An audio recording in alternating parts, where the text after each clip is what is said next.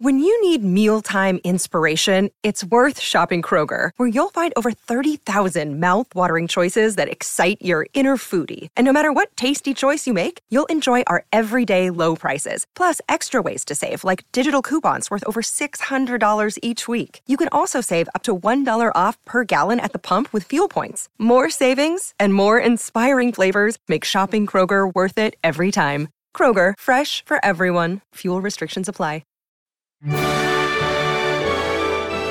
Welcome to Don't Retire, Graduate, the podcast that asks you what you want to be when you grow up so you can graduate into retirement with purpose and passion.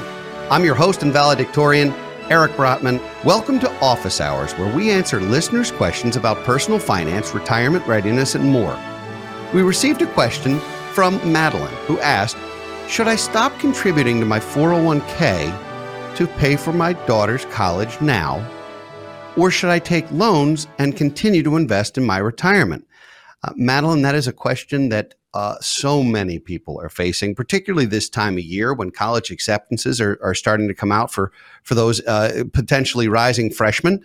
And trying to figure out how to do all of these things is especially difficult. What I would say is, normally I advise people that retirement is the only thing you cannot borrow to accomplish. You can borrow for almost anything in life, but not retirement. So it's important, when you think about it, it's important to take care of yourself first, financially and otherwise, and then your children. And that's a very hard thing to do. And saying it as a dad, it's a very hard thing to do. But the reality is, if you don't save properly for your own retirement, and you wind up using that bandwidth to pay for an education for your daughter, you will eventually potentially be a financial burden to her on the back end, or have to live with her someday because you haven't taken care of yourself. On the other hand, if you continue to fund your own retirement and build your own abundance and your own path to financial independence, and there's a student loan for some or all of the educational expenses, you can absolutely help with that. And ideally partner with your daughter on that on some level. I know none of us want to saddle our kids with debt, and student loans are something that I think are an abomination, and I'd love to see us not have to worry about them as much. But in so much as college is still that expensive and you must have some skin in the game, I do think it's better to borrow for school, particularly if it's subsidized. It's better to borrow for school and to continue to fund your retirement. A couple other reasons why this is true. Number one, when you're funding your 401k, a lot of times there's an employer match or a profit share or other types of contributions on your behalf. If you don't contribute, sometimes that means your employer is not contributing on your behalf. So you're literally walking away from some of your income, some of your money. In addition to that, when you get to 59 and a half and you're eligible to start using your 401k or other qualified monies, you can use some of that to pay towards student loans if they're still lingering out there, and that's not a big deal.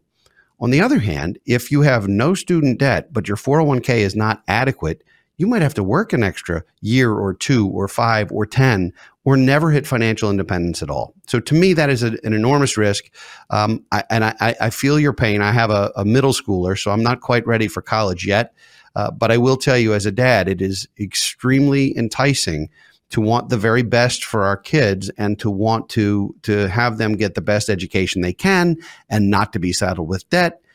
But unfortunately, when you have multiple financial obligations and finite resources, which we all do, it's important to pick your own retirement first, simply because you can't borrow to do it. So Madeline, I wish you luck. I hope you're not looking at massive student loans, because they are a whole lot to deal with. And so we've done full shows on Don't Retire, Graduate about paying for college and about dealing with some of the FAFSA and some of the college loan process. And so check out some of those back episodes. I think you'll find them helpful. And I wish you luck, and I wish your daughter success in school. If you'd like to send us a question, which we might answer in a future episode of Office Hours, post it on our Facebook page or tweet us at Brotman Planning. I'd like to thank all of you for listening and watching today. We'd love to hear from you. So please send us a message or leave us comments at don'tretiregraduate.com or on social media, or leave ratings and reviews on your favorite podcast platform. those are priceless to us. If you enjoy our show, please don't keep it a secret. Share it with friends and family so they can join you on your path to financial independence. Thank you for coming to Office Hours. Be sure to tune in for new content every Thursday. For now, this is your host, Eric Brotman, reminding you, don't retire, graduate.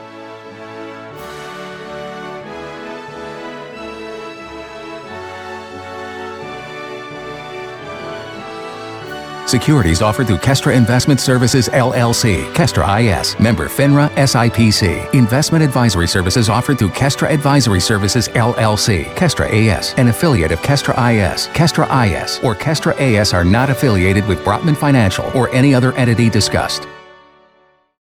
How much do you understand the future of finance?